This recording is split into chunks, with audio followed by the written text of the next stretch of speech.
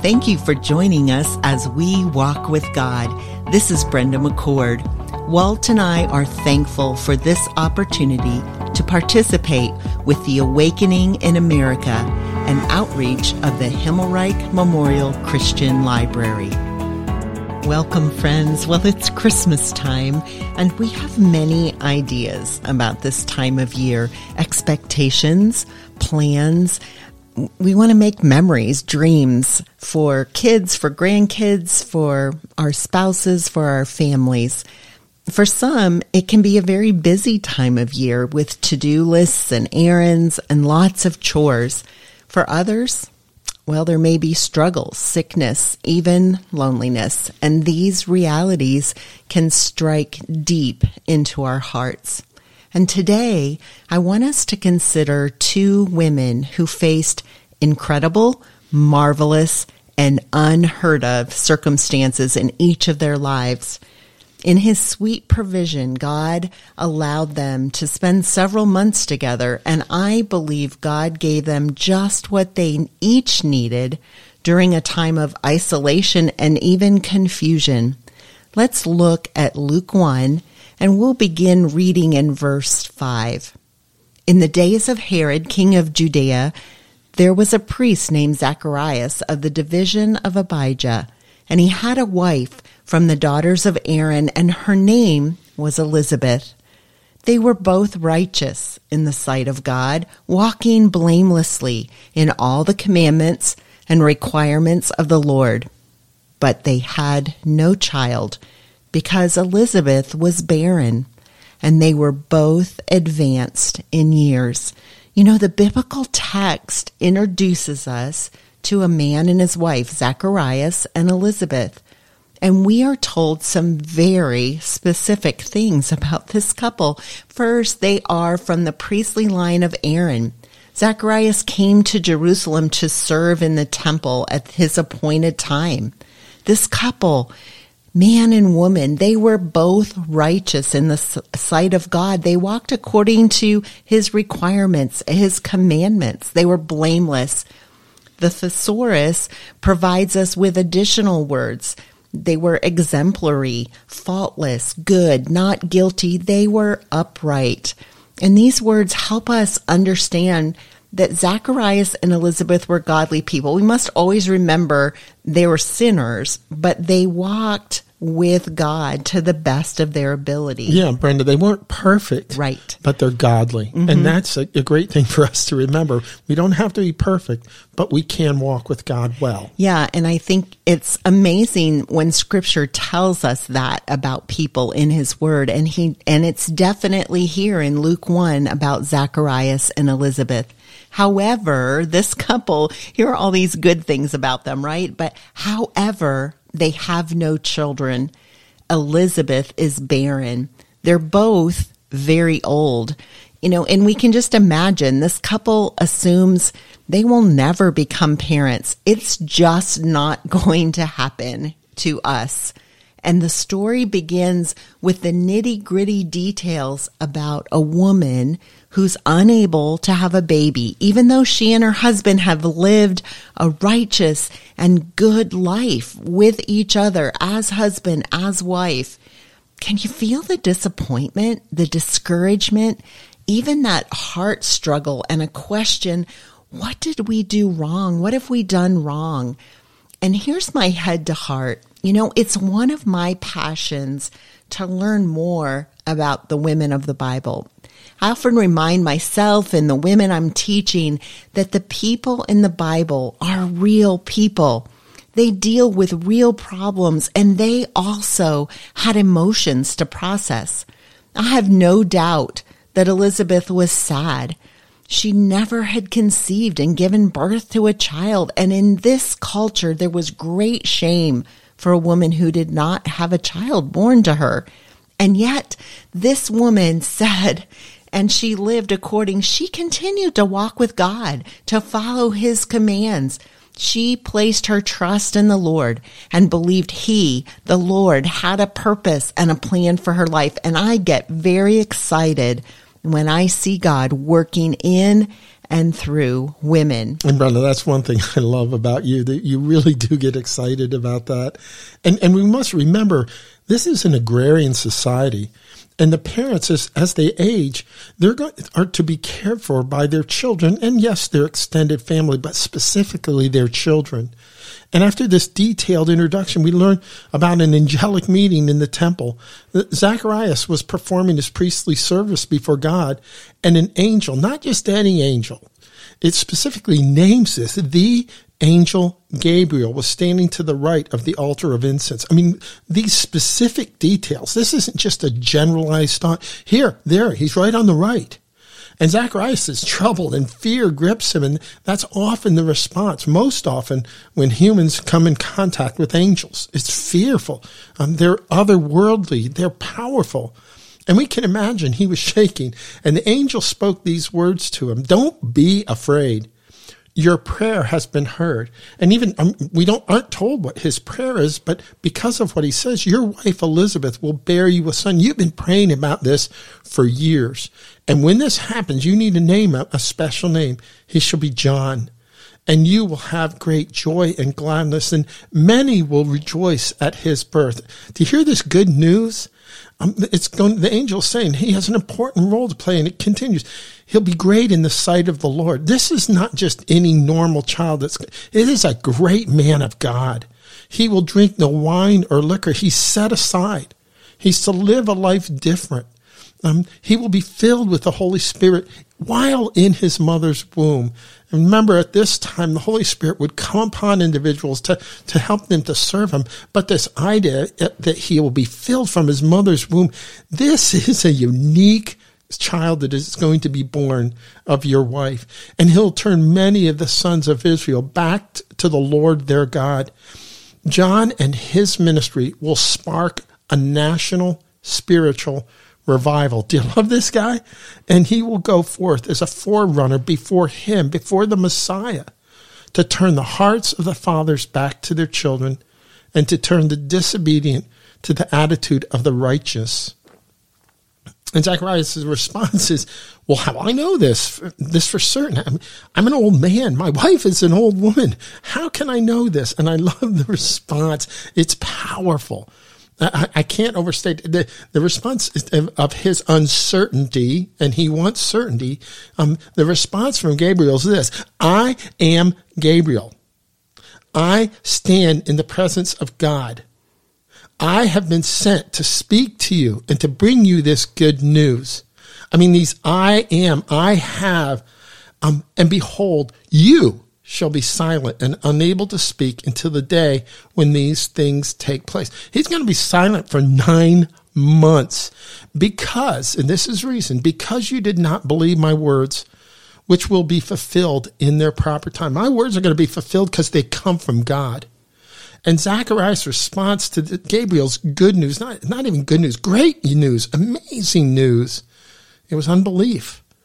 And I read that and I think, how many times do we struggle to believe God's good news? Whatever that is, and however he brings that to us.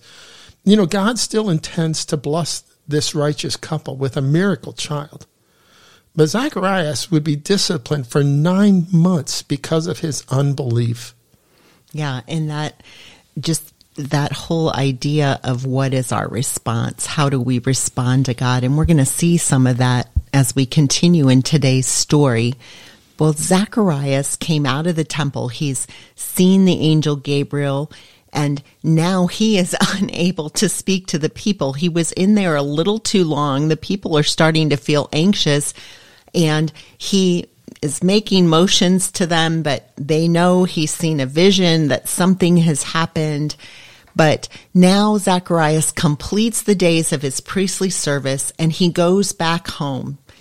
And Brenda, even as you're saying that, imagine what he wants to do as soon as he gets home.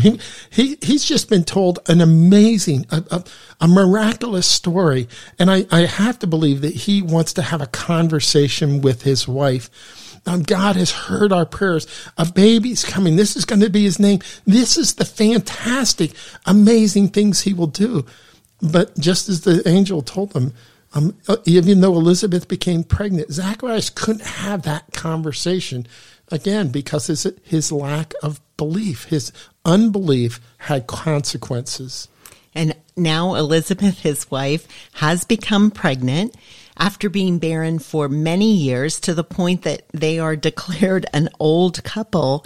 And she made the decision to keep herself in seclusion for the next 5 months of her pregnancy, those first 5 months. And I actually really appreciate her words of praise to the Lord. This is the way the Lord has dealt with me in the days when he looked with favor upon me to take away my disgrace among men. Friends, remember, she's been without a child for many years. She and her husband have been praying. They've been asking God. Everyone in this society expected couples to have children, and the shame and disappointment was a burden on Elizabeth. Children are a blessing from the Lord. And her thought, I must be doing something wrong. Oh no. No, neither of them, husband nor wife, had been doing anything wrong, but rather God had a bigger plan. Yes, God always has a bigger plan. He sees the beginning and the end. And now Elizabeth is rejoicing in God's good gift. But I want to tell you something. There's more to this story. Just wait. Yeah, there's more. Because in a town north of Elizabeth's home, the same angel was sent to speak to a young maiden. And the text tells us Elizabeth has been pregnant for 6 months when the angel Gabriel, the same angel, is sent to the small town of Nazareth in Galilee of the Gentiles. This is off the beaten trail, and this angel is sent to find this very specific woman. And the text tells us that she's a virgin engaged to be married to a man named Joseph. And that engagement in this society really meant much more than sometimes we think engagements are now. This was a covenant. I'm going to marry this guy. And both of them are descendants of David, both Joseph and Mary. And there's this greeting from this angel. I must imagine, greetings, favored one, the Lord is with you. It's like, wait, are you talking to me? And she's perplexed. She's pondering the meaning of this salutation, of this greeting.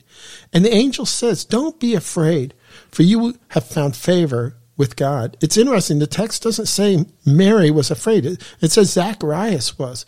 But the angel, it almost seems to be saying, Mary, you're not going to have to be afraid because you found favor with God.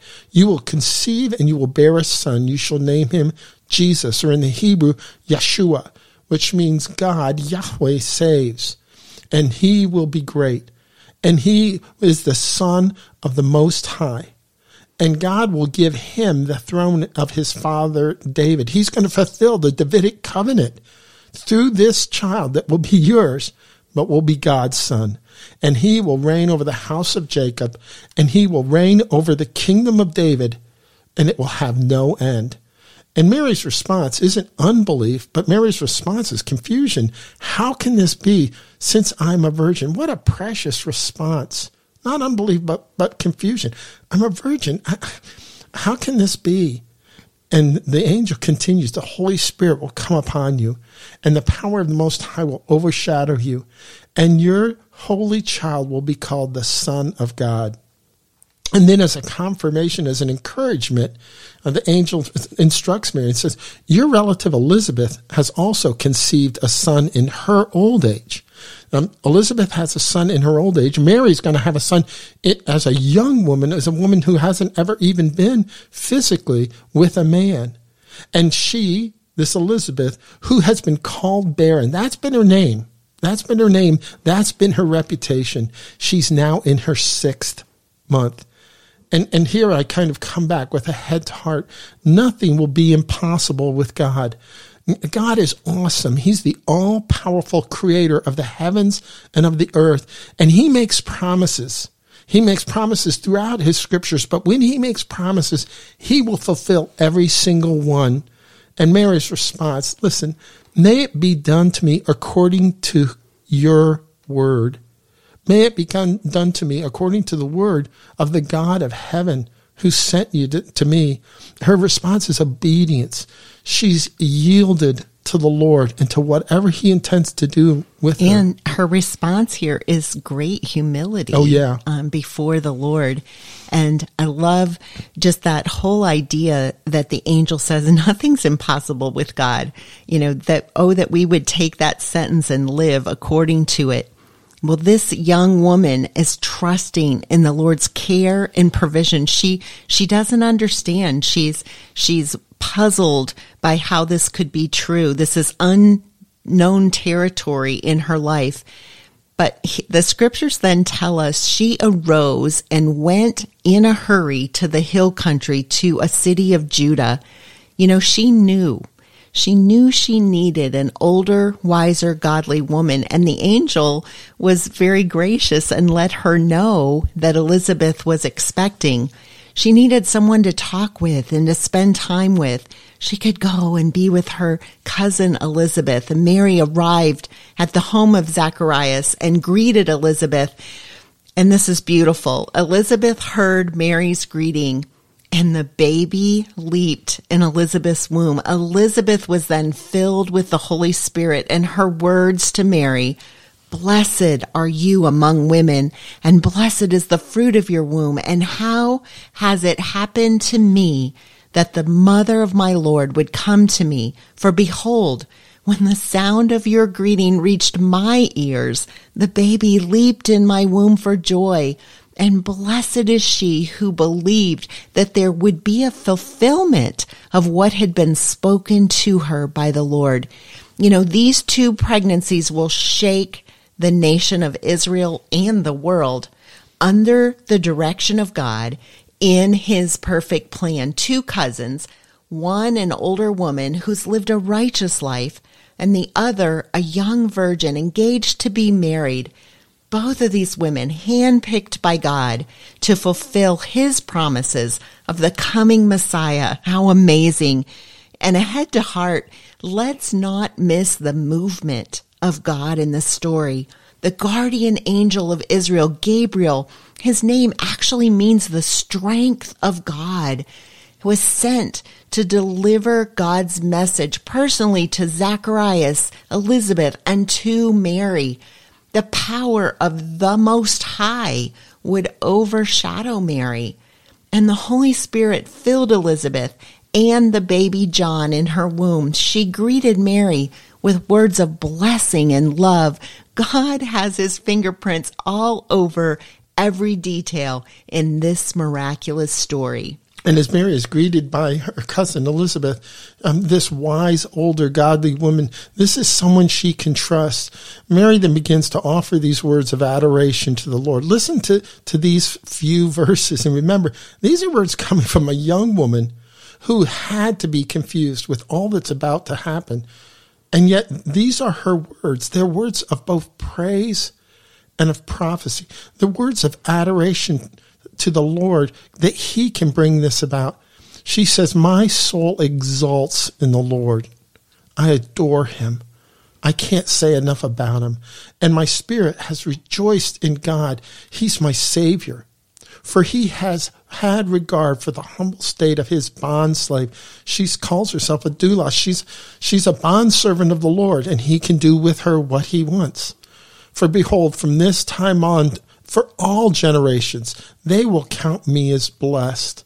For the Mighty One has done great things for me, and holy is his name." Mary's whole life has just changed dramatically. And as she quickly departed Nazareth and went to see her cousin Elizabeth in the hill country of Judah, life would never be the same. And we tend to glamorize Mary, right? And that role God chose for her to play in his sovereign plan.